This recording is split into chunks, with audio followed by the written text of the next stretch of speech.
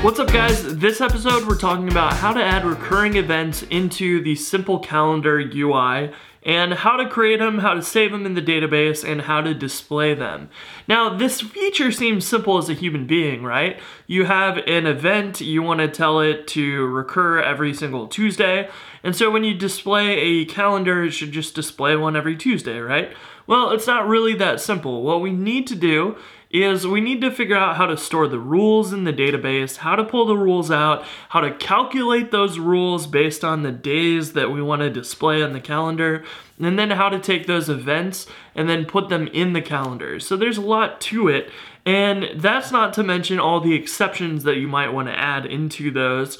So maybe you do a every Monday meeting, but then there's a holiday and you want to delete that meeting for that one day, not the entire recurring thing. You want to just put an exception for the one day.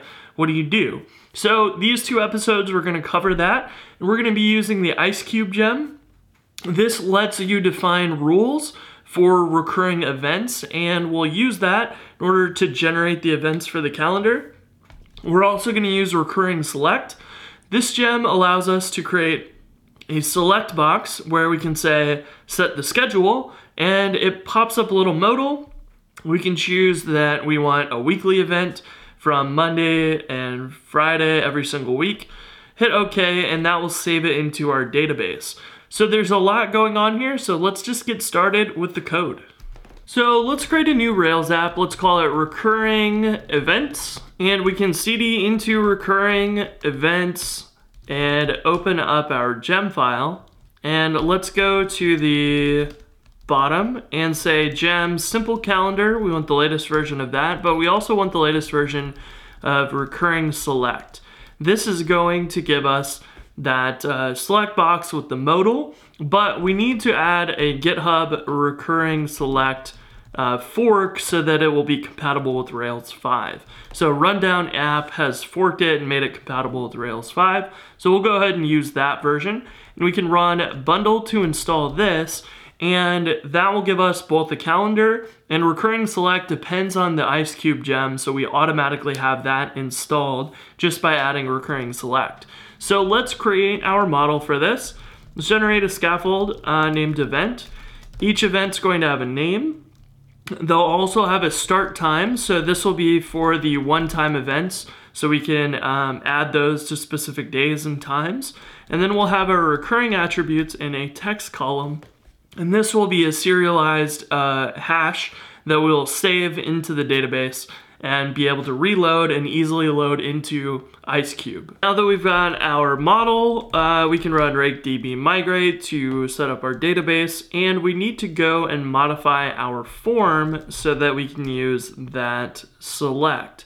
So rather than a text area for this, we want select recurring, and this will give us the option to add the recurring dropdown and the modal for that. But we can also pass a nil and then allow blank as true, and this is going to give us the ability for us to clear out a schedule that was already added. So if we wanted to edit, we could actually make it a one-time event instead. So we'll add that, and we can load this up in our Rails server and check it out. Our application is going to have both those one-time events, so I'll say one-time event, and we'll create that for right now, and then we'll also have our event for recurring event, and this should set the schedule. So let's make sure that this works, and it doesn't quite work because we need to add our application.js to require recurring select, and we also need our application.css to also require recurring select. So now if we refresh this and we try our set schedule, we'll get the JavaScript and the CSS for it, and we can choose our days, and recurring event will be saved. Now this time you'll see that it saves some data into the recurring column, and the other one, weirdly enough, saved the string of null. And that's because it's serializing this JSON and it's sending it over and saving it in that column. And we need to actually be able to parse this out. Rather than using the JSON, we want to just save this in our own serialized column. So what we'll do is we'll override the setter for the recurring column, and we'll parse that out into a hash if it's a valid recurring rule, and if it's not, we'll just save nil to it so that we don't have the string of null, we'll actually have nil in the database. And that will keep it consistent for us to query against. So let's open up the event model and let's serialize the recurring column to a hash. So we need to take the recurring equals method and override it. So when you assign a new value to it, we want to check to make sure if it's a valid rule from the recurring select gem. So we can say recurring select.is valid rule question mark, and we can pass in the new value. And if it's not a valid rule, we can call super and pass in nil. So then if you didn't pass in a valid rule, we'll go and clear it out. And if you did, we want to parse this and pass it into super so that we can send that to the database changes to be saved. So we need to parse this now from the JSON we sent over and use the recurring select gem to parse that. So how do we do that? The recurring select gem also has another method, and we can call that by saying dirty hash to rule, and we can pass in the value, and we can call to hash on it in order to make it a hash format of the rule. So what this will do is this will take and parse the value and verify that it is accurate, and then it will pass it in to the toHash function, and that will then be saved to the database by calling super. Because we're overriding the recurring equals attribute method, this will call that original method and pass in the new value that we cleaned up. So that should save it to a hash in the database. If we save that and try this out again in the browser, we can now create a one-time event without the recurring stuff, and you'll see there's an actual empty Ruby hash here instead of the string of null. And if we create a recurring event and we set this to, say, weekly every Monday, we can create that event, and you see symbols here instead of strings. So this is definitely in Ruby format instead of JSON format. So that's a Ruby hash, and that means that our conversions have been working. And now we can go work on taking those rules and converting them into events so that we can display them in the calendar. So the easiest place to start is probably to add that calendar in and get the one-time events added to the calendar. So let's do that.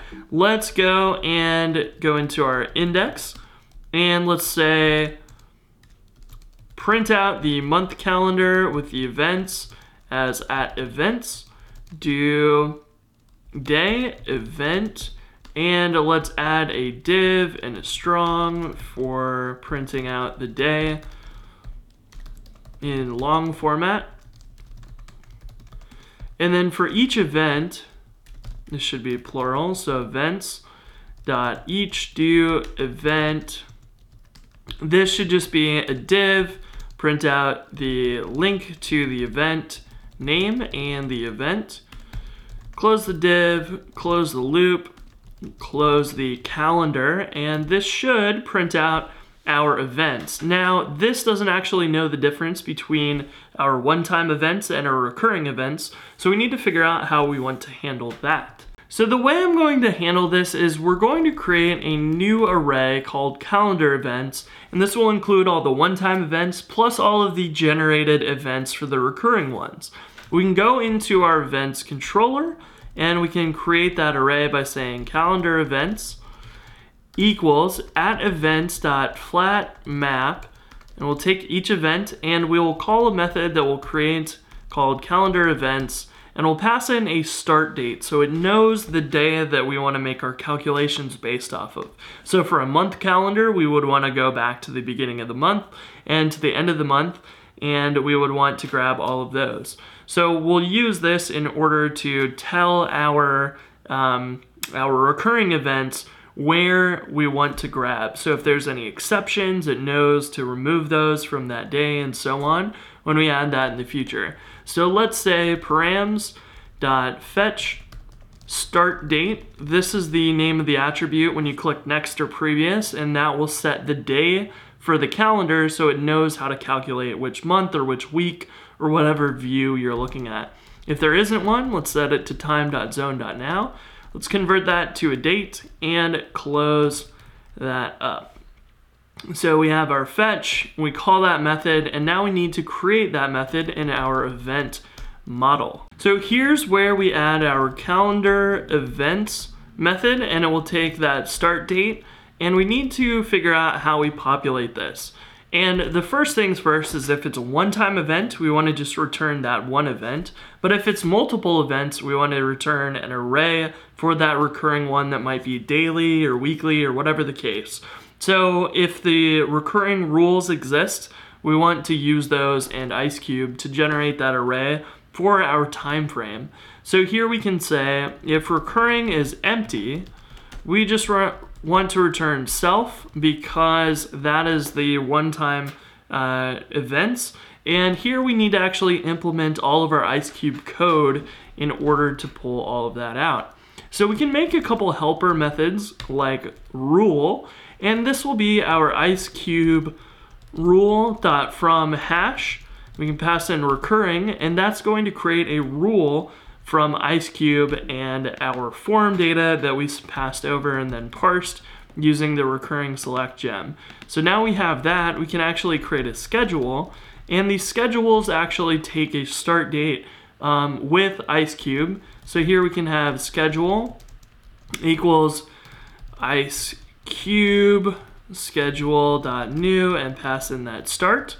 And our schedule can do a really simple thing by saying add recurring or recurrence rule, and we'll pass in our rule and return our schedule back. So this schedule is going to allow us to add in all of those rules that might be necessary. For example, we might have some exceptions, and so we could put those exceptions in here as well as part of our call, but we don't have those yet. We'll talk about those in the future. And for now, we can do this. So now that we have our schedule, now that we've got our schedule, we can use it down here to generate that array of events. We can say start date equals start.beginning of month.beginning of week in order to grab the beginning of the month and then the beginning of that week for our calendar view. So if you're doing a week view or something like that, your calculation here would be a little bit different because it would need to calculate maybe just the beginning of the week, not the beginning of the month. So you can change that accordingly, and we'll have our end date, and this is similar. It will be the start dot beginning or end of month rather, and end of week. And we'll have that, and we'll be able to call our schedule and pass in our start date, and we can have the occurrences, and this will generate our array of events. This will just give us an array of date times back or times, and we can take that and give it an end date so that it knows how many to calculate. So if we give it end date here, we can go through each of these and grab the date into a variable and create our new events. And this should be a map instead of an each. We can create our new events by saying new. We'll give it the same ID as the one in the database. So this is just in memory. We're telling it to create a duplicate ID, but that's only because we're going to create this in memory and display it in the calendar. And so it will always link back to the same event. So rather than actually creating these in the database, we're going to create it in memory, but because we're putting the ID in here, when you generate that link to, it's always going to point to the exact same event. So this is our workaround in order to get those to display and interact with just as if they were regular old records, even though they're not. So we'll assign it the same name, and you would want to assign all your other attributes that you might like in here, and we'll assign the start time to this to be that date. Now, one customization you might want to make is that if you want to put a specific time on here, you can go ahead and modify this date. to take the start time out of the event. So you could say start time dot hours, and you could assign that to the date's hours, and the same thing for minutes, so that if you wanted the user to create a record that happened at 9 a.m. every Monday, you could go ahead and take the original 9 a.m. and assign it to your new one in memory, and that will go ahead and allow us to create our events. Refreshing our page, we get to see that all of our recurring events are being displayed on those Mondays. So our recurring event for the Monday rule is generating new recurring event lines in every day, and the one-time event displays in the same correct place as well. That's pretty cool. It looks like our links there are not correctly working, so let's go into the events index, and let's try changing this to event path and pass in event.id. So we'll explicitly set that ID, and because it wasn't persisted, that ID was not being added. So there we want to add event.id, because this is not a permanent record in the database. So the link to said, let's not link it anywhere because it hasn't been saved yet. So by expressing this specifically, we can go and create a link to that recurring event.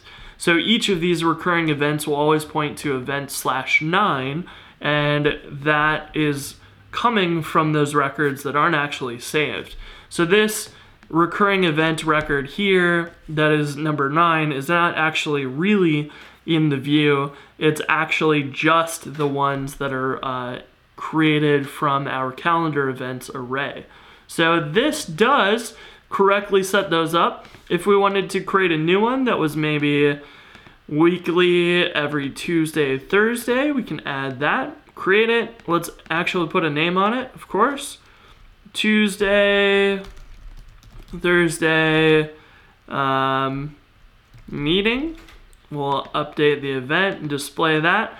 And now we have it automatically on every Tuesday and Thursday.